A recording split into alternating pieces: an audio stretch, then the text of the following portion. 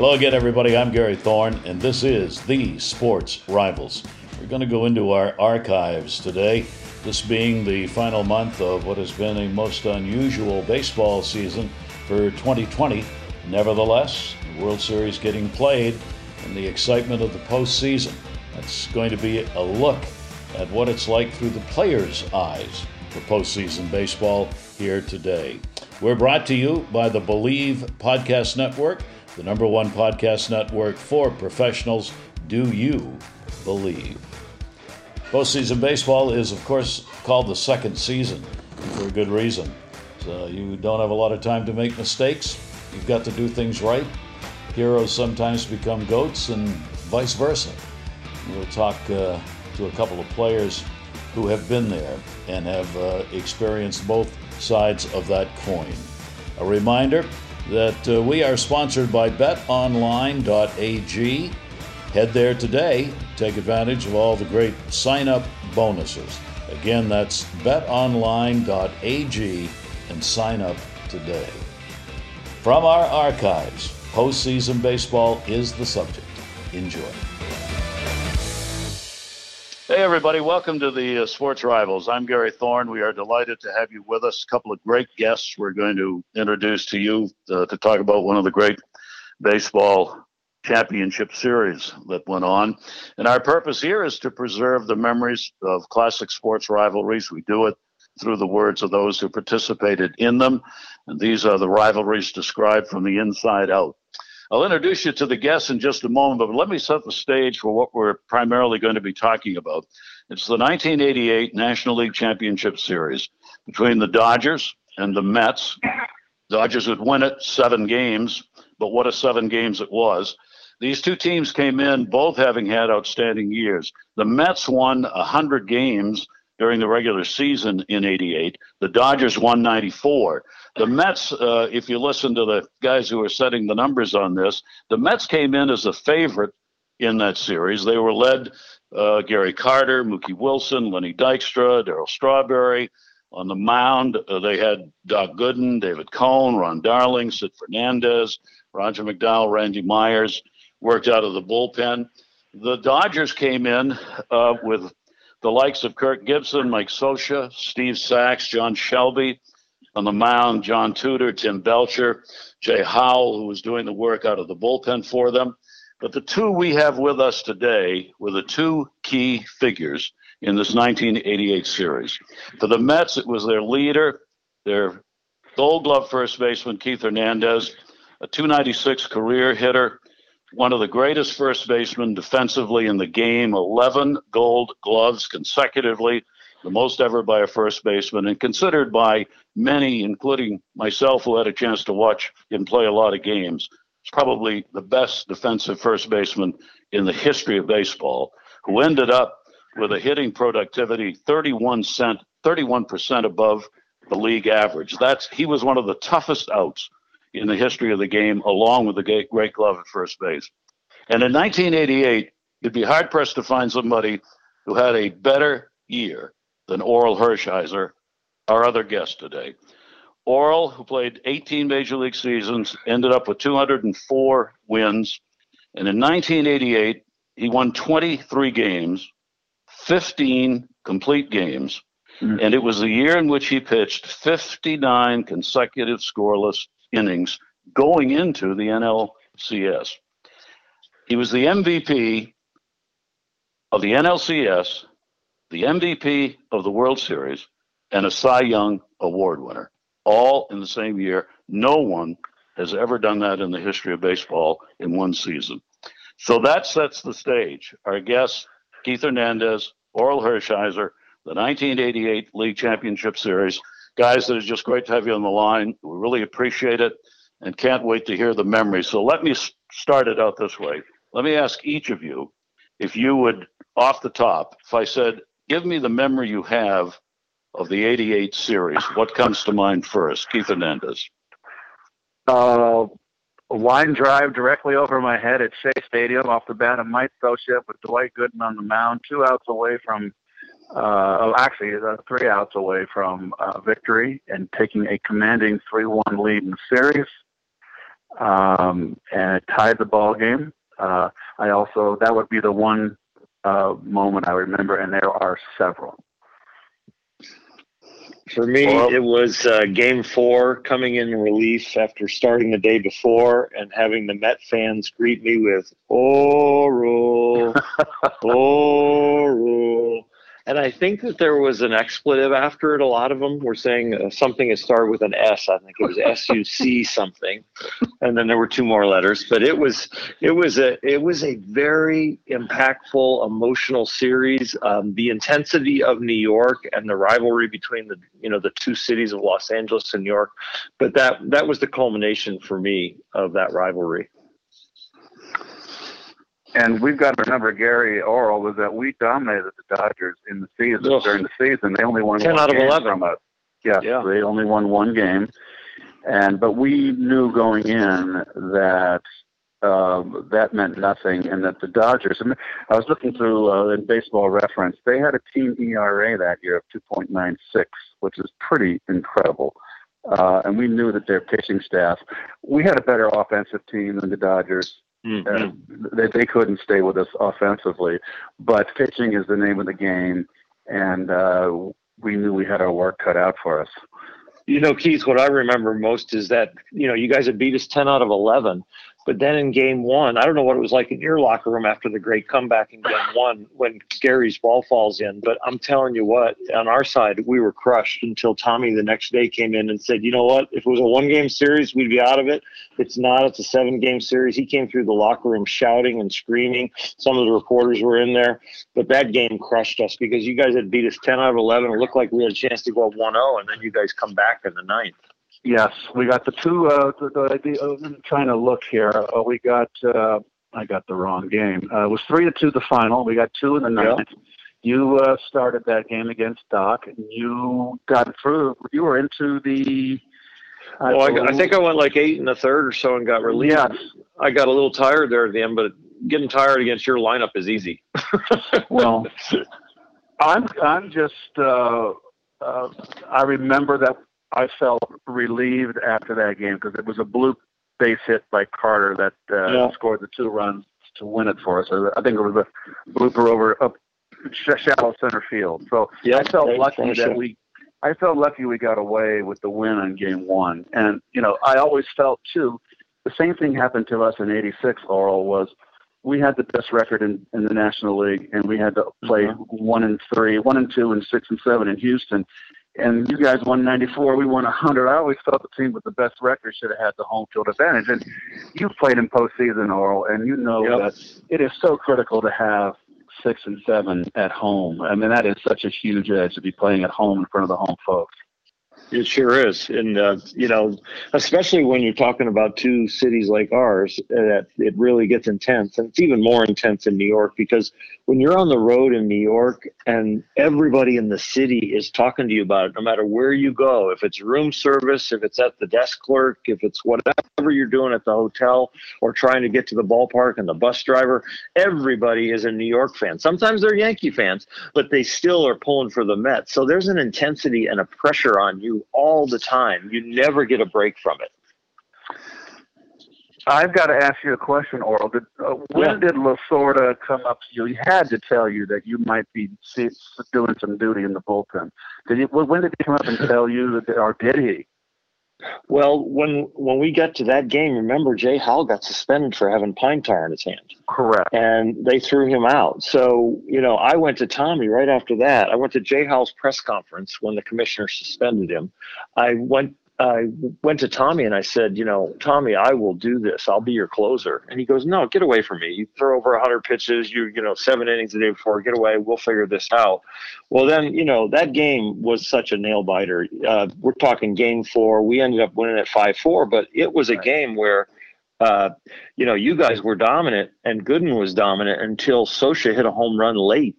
Scioscia hit a home run in the 9th, I think, to tie it up.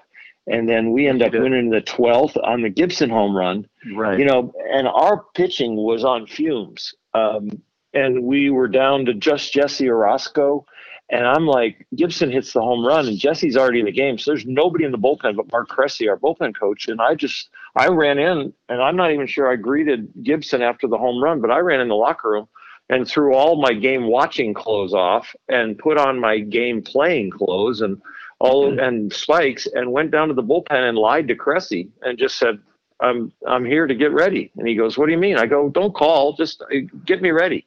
And then I told him I was ready, and the inning was getting away from him.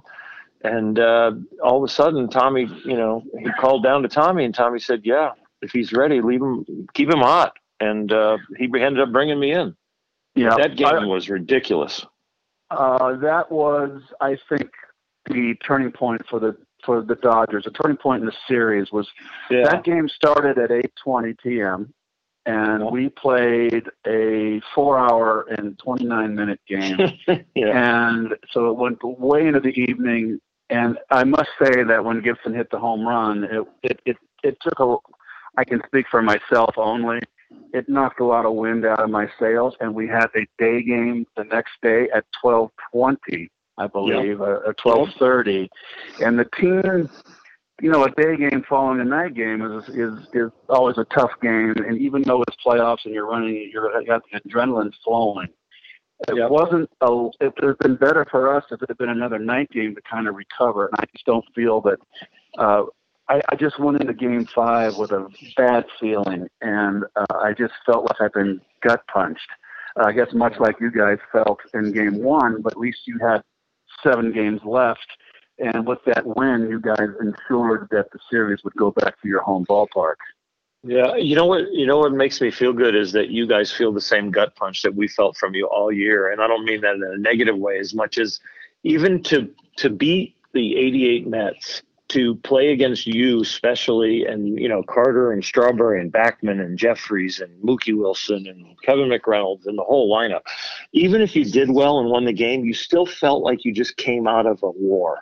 Like you just got beat up even though you won. So the stats didn't matter, but the feeling of, oh my God, just going back and laying down and going to bed and just going, oh my gosh, I need to recover from that game, because you guys were so good and so emotionally tough and so with it, every single at bat. What I remember about you personally is just the competition was so fierce of you just stepping into the box, the way you worked your feet in the box and got your stance, the way you wiggled your fingers and got your bat going and really looked out at the mound. It was like, oh my God. And then I went back like you on Baseball Reference. You in your career, you hit 395 off me, I think. I'm like, oh my God, it was a battle. You kicked my butt. Well, it wasn't easy, but I know that the year that you had in '88, and we talked about this. That was, you had that little extra zip on your fastball. You used to run a little sinker away, a little hard sinker. You threw a heavy ball.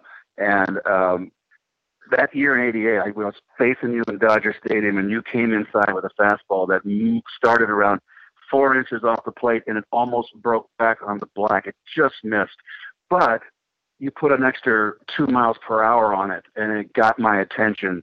And I was just so thrilled that you never really came inside and gave me that pitch much more that season or down the road, because you would always run that sinker away and throw the curveball. Yeah. And I'm a left-hand hitter. I mean, so I would just sit on the outer half of the plate on you and just try to take you up the middle. When you face the great pitchers, I'm not going to go up there and swing from my fanny. I've got to try to be as tough as out, a line drive hitter, tough as possible, because it was hard work against you.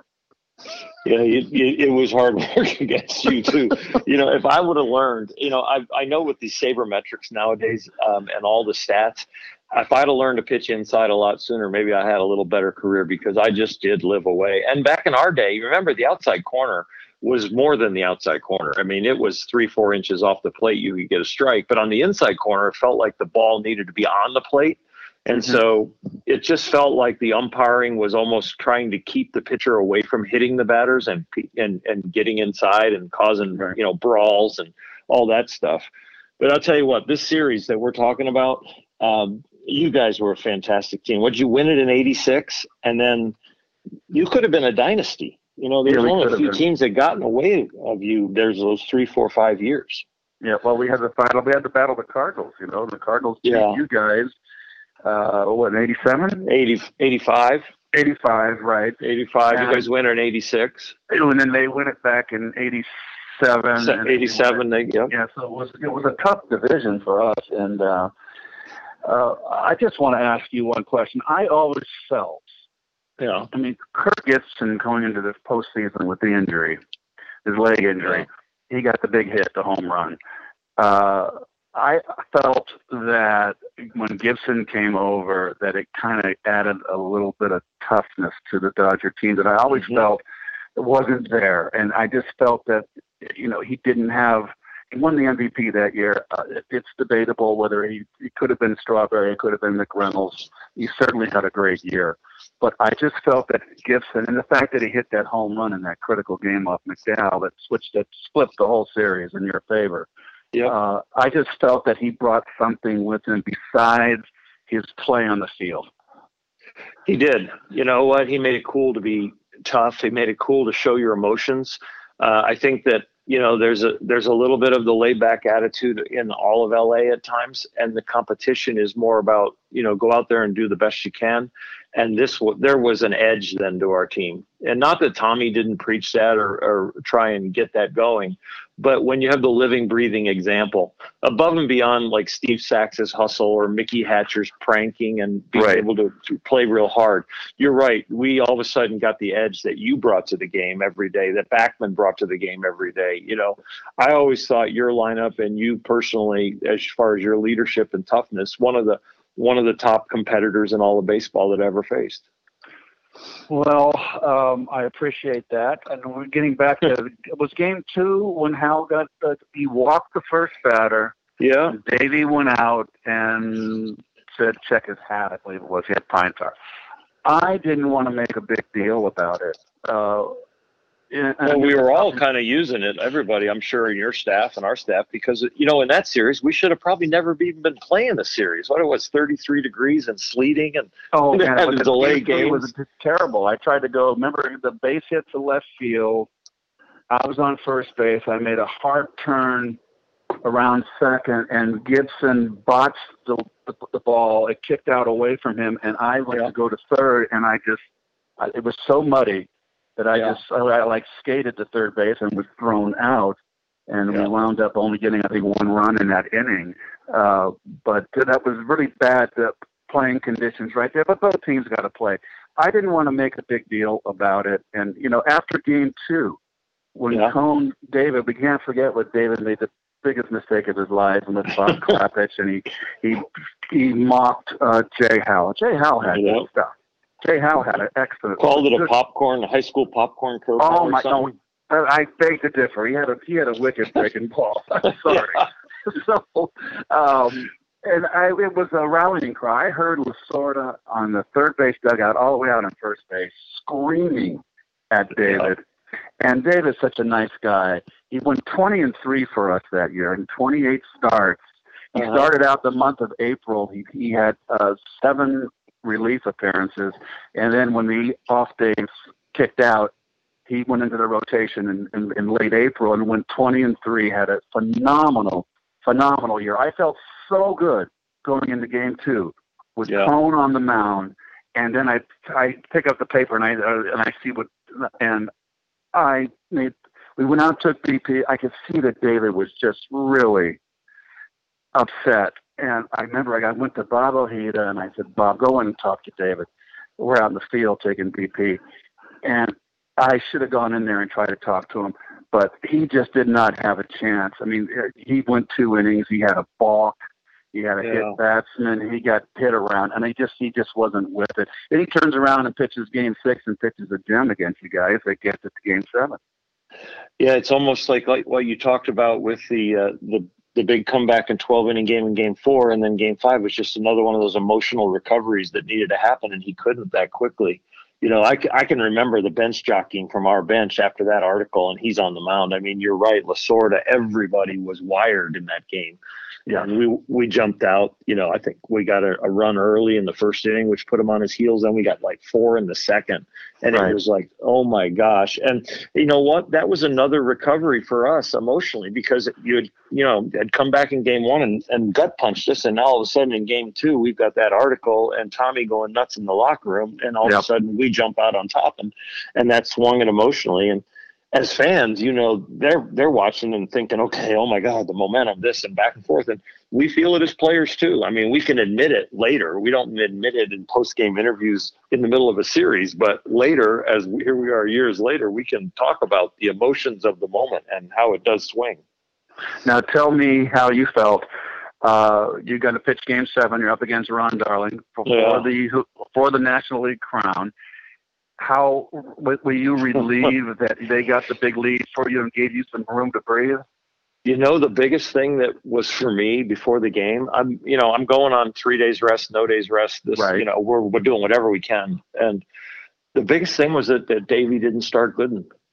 I was like, you know what? We've got a chance to maybe get to Ron. We got a chance to lay off the splitter in the dirt. If the guys can be disciplined in a big game, and Dwight had good games and bad games, but in general, Dwight at that time, he was like one of the most dominant pitchers, if not the most dominant pitcher in the game. And we're like, Davey's saving him for maybe later, and we don't know, maybe he could go 3, maybe go 4, maybe he can go 2. But we were like, a start of a game, if you can break on top, is so much more important, I think, than the sabermetrics are telling, the stats are telling us now the games are more important, the innings are more important later. But for me, emotionally, as a guy who was on short rest and pitching against you guys, a juggernaut, and a team that has dominated us, I was like, God, I'm so glad it's not good. That's where my first start was going into 7. Yeah, they got you 5 in the second, and I made, I believe, in that inning, probably the worst play of my career. No way. Socha and Hamilton led off with base hits. It's 2-0, and it's in the second. I'm sorry, it's 1-0. You got 1 in the first, and Alfredo Griffin's coming up. Yeah. Now you're hitting behind Alfredo, and Alfredo only hit 190 that year, and I'm not sure if he's going to bunt or not. But I've got to respect the bunt because Alfredo's a good bunter and he can run like the wind. So I was playing a little bit in front of the runner. Remember, the runner's on first and second. I don't have to hold anybody on.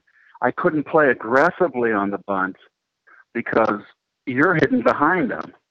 And I can't believe that Lasorda would bunt the setup, even though you were a good hitter. That Lasorda would bunt. And he squared around in the first pitch. I'll never forget, and it was a ball. And I said, well, darn.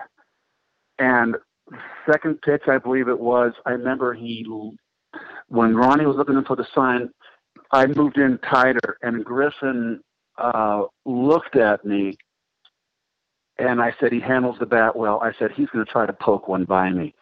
And I got caught in between him, I thought, and he tried to bunt it over my head, and he popped it up. Yep. And it bounced in front of me, and I didn't even throw to first base. I just had a complete brain lock. Yep. And now the bases are loaded, and you guys have the big innings. You reached on the air on the ground ball to third, and then Sachs got the big hit that scored 2 runs. And just the worst play of my career. Well, that was probably the only play that you made poorly at first base, as good as you were. Holy smokes. You were the best throwing first baseman. You had the best range at first base. You had the most guts at first base to make the key play. You knew where to position yourself at first base. So if you made all your mistakes for your whole career in one play, I guess I got to thank you right now. Well, yeah, Game 7. And let me tell you something. When you guys went on and 1-5 against Oakland, I was so happy because, let's face it, we're all National Leaguers. I'm not an American. You played in Cleveland, I played in Cleveland. We are National Leaguers, and we always pull for the National League. And I thought you guys going there, you're going to have your hands full. And I saw McGuire and Canseco get jammed the whole series with those hard sinkers in. Yeah. And let's not forget another guy. You were terrific. I would tell you, Belcher threw great. Yeah, he did. Belcher, he threw 2 fine ball games. Yeah, we did a lot of studying of their lineup, and I really figured out that they were breaking ball hitters because they got so much respect that from pitchers in those days that nobody wanted to throw them a fastball. And so they looked like they were breaking ball hitters, and they got so many breaking balls. Their bat speed for me was like, guys, we're not throwing them a breaking ball for a strike, and we should pound them inside and speed them up. And then maybe finally in the series later, we can throw them breaking balls where they'll chase them.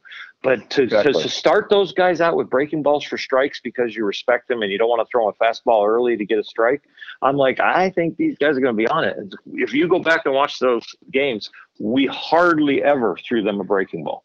And it was just the way we went about it. I mean, your club, man, you guys would have went through them like a hot knife. Well, you never know, but I'll never forget. It was just you pounded the Batch brothers inside, the you guys, and just ate them up. But Belcher in our series in the playoff, he pitched a great game in game 2.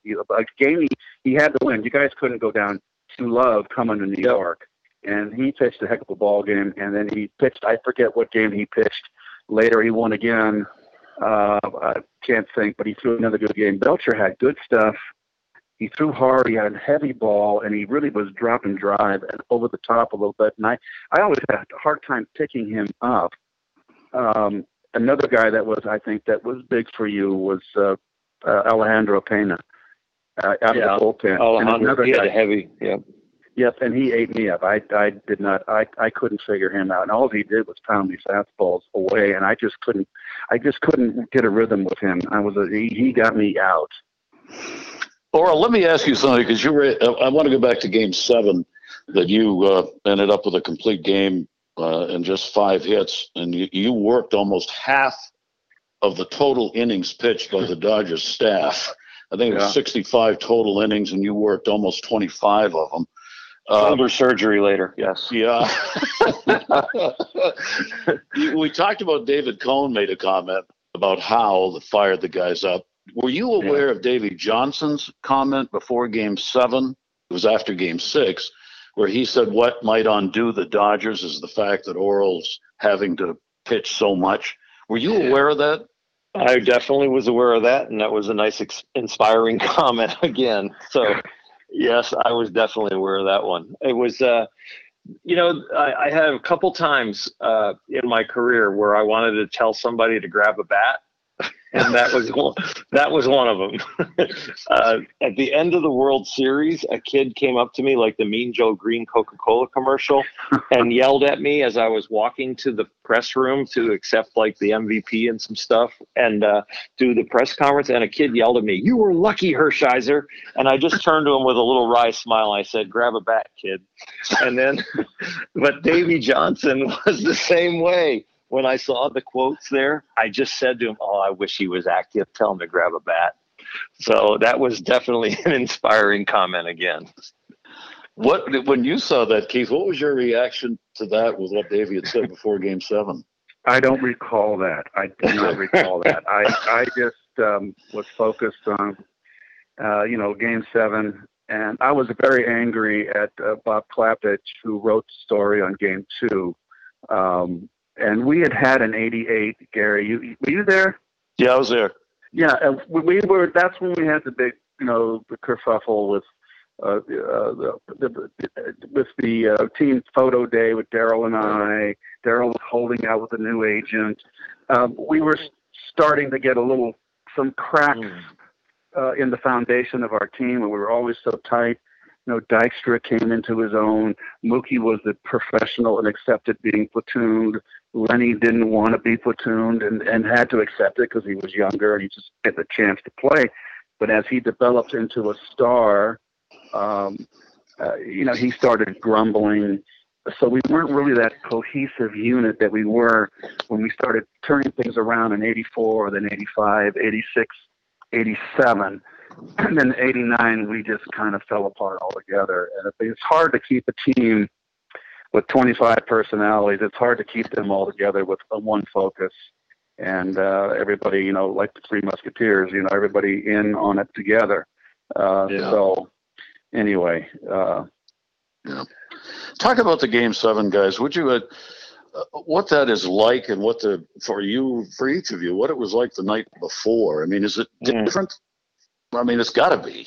I mean, geez, everything's on the line here.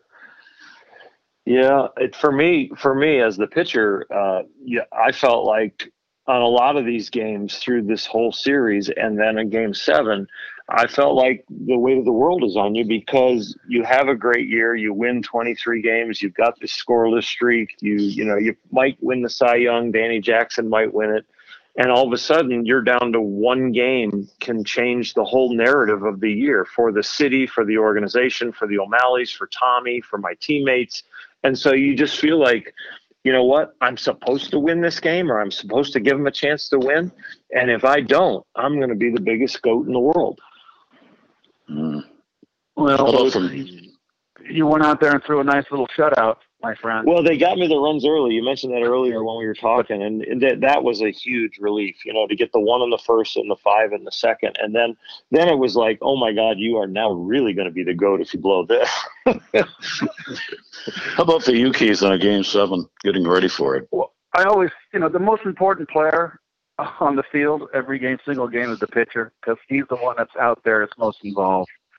I'm 1/8 of a lineup or 1/9 of a lineup. The situations may not come up where I can have any meaningful effect in a ball game. We're on the road too. We're in a hotel. It's fine. We know we're used to that life. I was very relaxed. Most of the guys went down to the hotel bar, and after the game, we just had a couple beers and we chatted up. It was a very loose atmosphere, and when you're young, things are a little bit more pressurized. When you're a veteran and you've been down the road, you handle it much easier. But once you got to the ballpark, I had no problem sleeping, never. But once you get up and or get that room service breakfast on the road, and you start getting your game face on, and just the intensity builds up until game time. Mm. I think that, with Keith, I don't know, Keith, you can talk to this, but for me, there were two guys that went in the Hall of Fame one year, Eckersley and Robin Yount, or was Paul Molitor. And one was like running towards success, the Molitor, and one was running from defeat, Eckersley, but they're both running in the same direction. And in games like Game 7 against a team like yours, I felt like I was running from defeat, not running towards success. And it sounds like you, as a player, and your confidence, you were running towards winning. And we're both running in the same direction. But I'm like, this team, this group I'm facing with our team has less offense. It was like, okay, I'm walking into a hornet's nest, and I got to figure out a way to survive. Well, I tell you what, I always played with the fear of failure. When I had, I always felt like the game could have been so much easier for me, and I could have been even better if I didn't have this. I had a lot of negativity to battle. I mean, Lou Brock was my mentor, and Lou Brock embraced the game. Lou Brock had great World Series, unbelievable in '64, '67, '68. I never felt comfortable in the World Series because I never faced their pitchers. Although Milwaukee, I had a good series. I did not have a good series against Boston. But I always, when I was, okay, who's going to get up and hit for me? I mean, what am I going to do? I get up with a ninth inning, and then the game's on the line, close and late and close. In a World Series, it's like, oh my God, it's on me. And I just really, I think I performed better with, I guess a gun in my head. But it made things much more difficult. Everybody looked at me and thought I was just a confident guy. We all have our weaknesses, our doubts, and we just have to overcome them in that situation. Oh, look at you. That's why you're the great pitcher you were. And athletes rise to the occasion, but there's also a mental battle going on too to get that mental toughness. Isn't it amazing that, what oozed out of our skin was confidence and bulldog, and you as, just a street fighter, I felt like just out there, okay, I'm going to kick your butt. And you're saying you're coming from a place of avoiding defeat, and I'm coming from a place of avoiding defeat. That's, we fooled a lot of people. Yes, we did. We fooled a lot of them. Did you fool yourselves? I mean that seriously. I mean, was it an attitude that you had to have in order to be successful because of the way you were feeling about the game? Were you able to kind of move yourself out of spot A over to spot B where you needed to be? It's that when you study it finally and you talk to psychologists and they have them in the locker room for all of us, that fight or flight syndrome where you're backed into a corner, right, and you're either going to curl up in a ball and take all these punches and be a victim, or you're going to fight your way out of the corner. And right. I think the person that put the label on it for me was Tommy. He's my baseball father. And Tommy turned me from the guy that okay, I might end up being a victim, like ball one, ball two, to, hey, look at your name's Bulldog and you're going strike one, strike two, and you're going to attack and you're going to fight. And Dale Murphy is not that great a hitter. You're just as good. Go get him. Right. Throw some strikes to Keith Hernandez. You can attack Strawberry. And Tommy gave me that attitude. Like it was almost like a definition of a new attitude of no, you're not going to be a victim. You're going to fight. It's very interesting how there are certain people in your life that come around that are such a positive force, and it's always someone that is encouraging. And if you're an athlete, you're used to competition. Bring out the competitive spirit in the athlete, and they will respond. Lasorda was a leader. He was a very positive guy. I can see, and he had a profound effect on you. Where there's people in my life that were there for me. I felt like I had guardian angels on my way up through the minor leagues, early in my career when I struggled in St. Louis, and until I found myself. But there were people along the way that were there that if they hadn't been there, I don't know if I'd have made it. Right. Yeah. Hey, Gary, you think about this, that, we played this tough series. Keith was a world champion. I was a world champion. We fought and battled on the field and thought of something else about each other.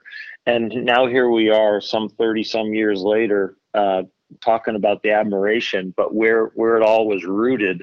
And I just think it's so encouraging for people that are trying to accomplish something, for young people in the history that you're laying down. It's really important for them to know that we are not these robots, and we are not unbelievably courageous people. We're just people that have certain amount of talent that had good things happen to us, and we worked at it. Mm. Had a lot of talent. That's yeah.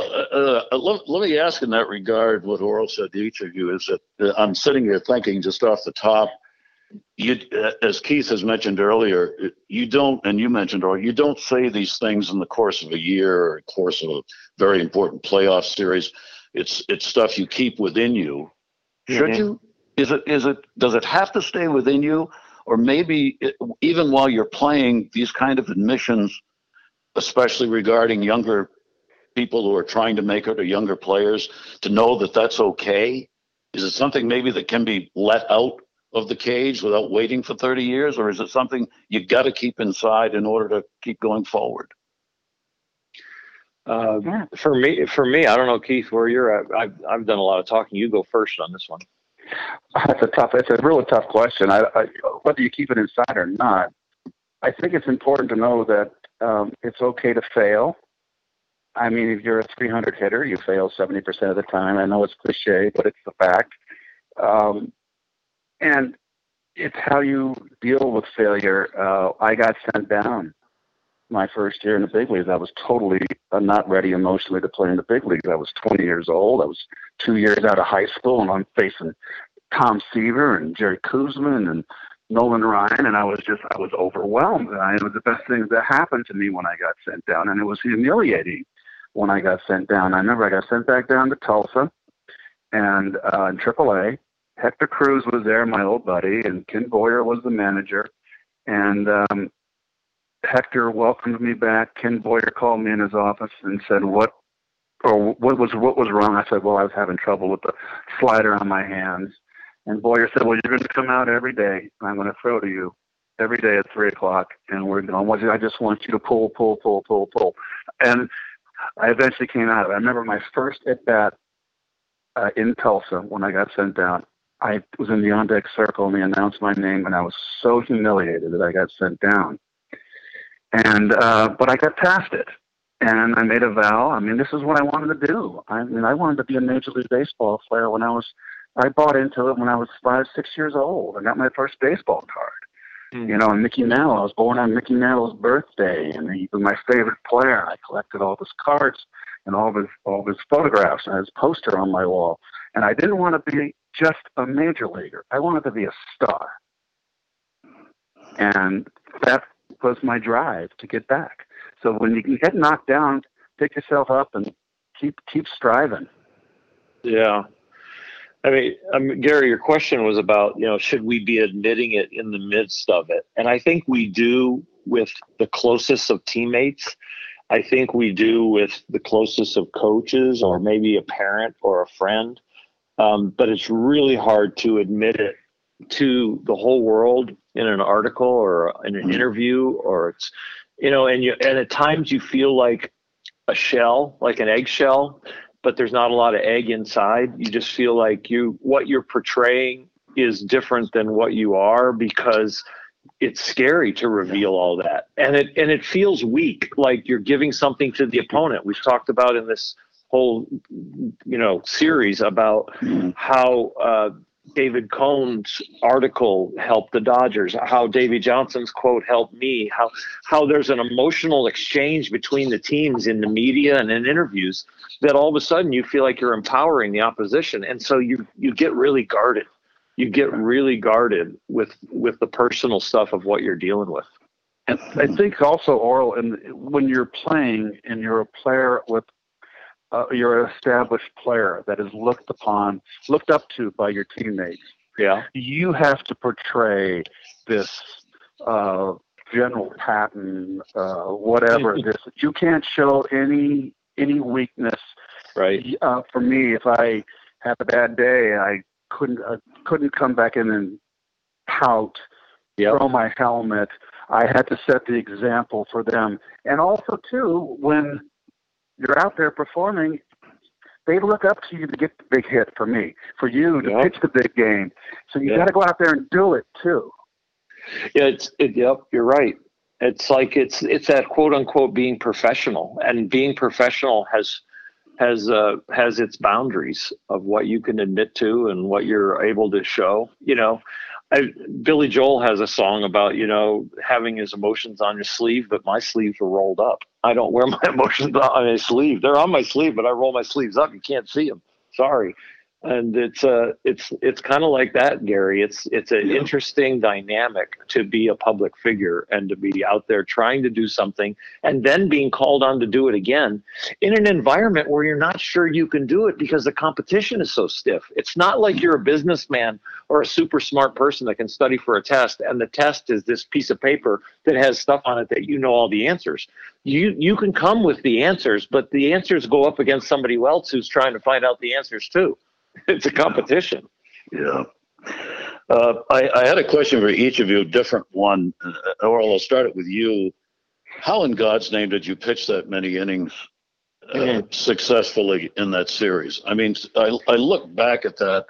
You had virtually, no rest. You had back-to-back days. You started games. You went in as a closer. How'd you do that? When I go back and watch the games, I think, oh my God, my mechanics were terrible. My God, you're not in line, you're not leveraging. But the one thing I did think about, I learned so much from Sandy Koufax on lining up the bones in your body. And if the bones are lined up, then the muscles don't have to work as hard. So whenever I was tired or whenever it was, can you really come back? I just thought about lining up the bones and just kind of falling down the hill and leveraging the baseball. And then in my priority list, as Keith talked about earlier about, I added a couple mile an hour to the pitches in 88. I thought about the priority list of movement and location was more important than velocity. So as I got tired, I always changed my priority list on what was important with this pitch. And what's important in a pitch, if you have velocity at the top, it will make you flinch at the end. It will make you push it. It'll make you throw it harder. It'll make you jerk it. And then all of a sudden, movement straightens out. and location is less. And so I think knowing how to line up the bones because of Koufax, and then knowing how to reorganize the priority list in the middle of pressure games was the reason that I could pitch that long and that often. Wow. Keith, I remember something after I interviewed Darryl Strawberry after the Game 7. He was crying in the clubhouse. Where were you after Game 7 mentally? I mean, what was the feeling you had? I felt terrible because I felt that I cost the game with that horrible play I made in the field, in that second inning that opened up the floodgates and made it a 5-run game. I thought I lost the series. So I could live with it. I kind of was I wasn't stunned. We knew the Dodgers were a good team. I mean, they beat us, but the fact that I made such a terrible play, and like I said, the worst play of my entire major league career that blew up the whole inning, and really the game was over in the second inning. We were 6-0, and there was no way we were going to. It just knocked the wind out of our sails, and I just felt so responsible for that. And I remember all the writers came up to me and asked about it, and you just got to stand up and say, "Hey, I made a terrible play."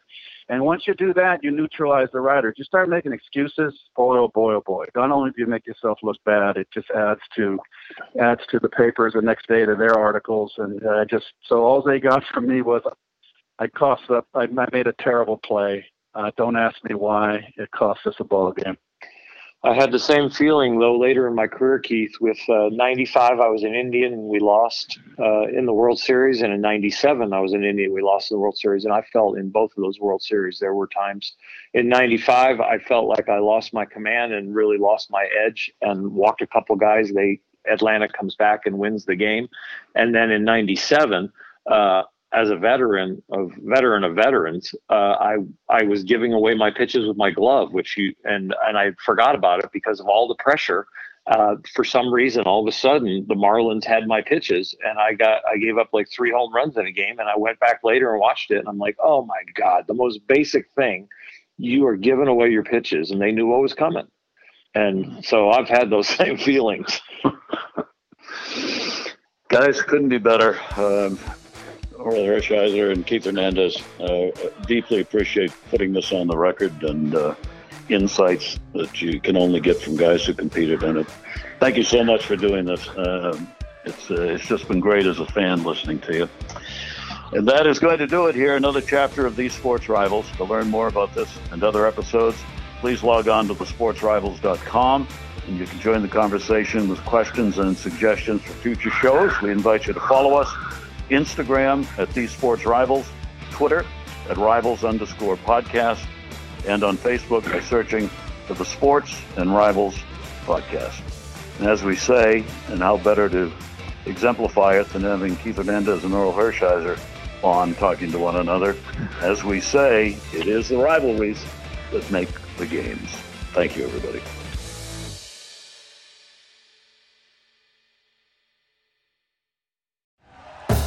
Thank you for listening to Believe. You can show support to your host by subscribing to the show and giving us a 5-star rating on your preferred platform. Check us out at Believe.com and search for BLEAV on YouTube.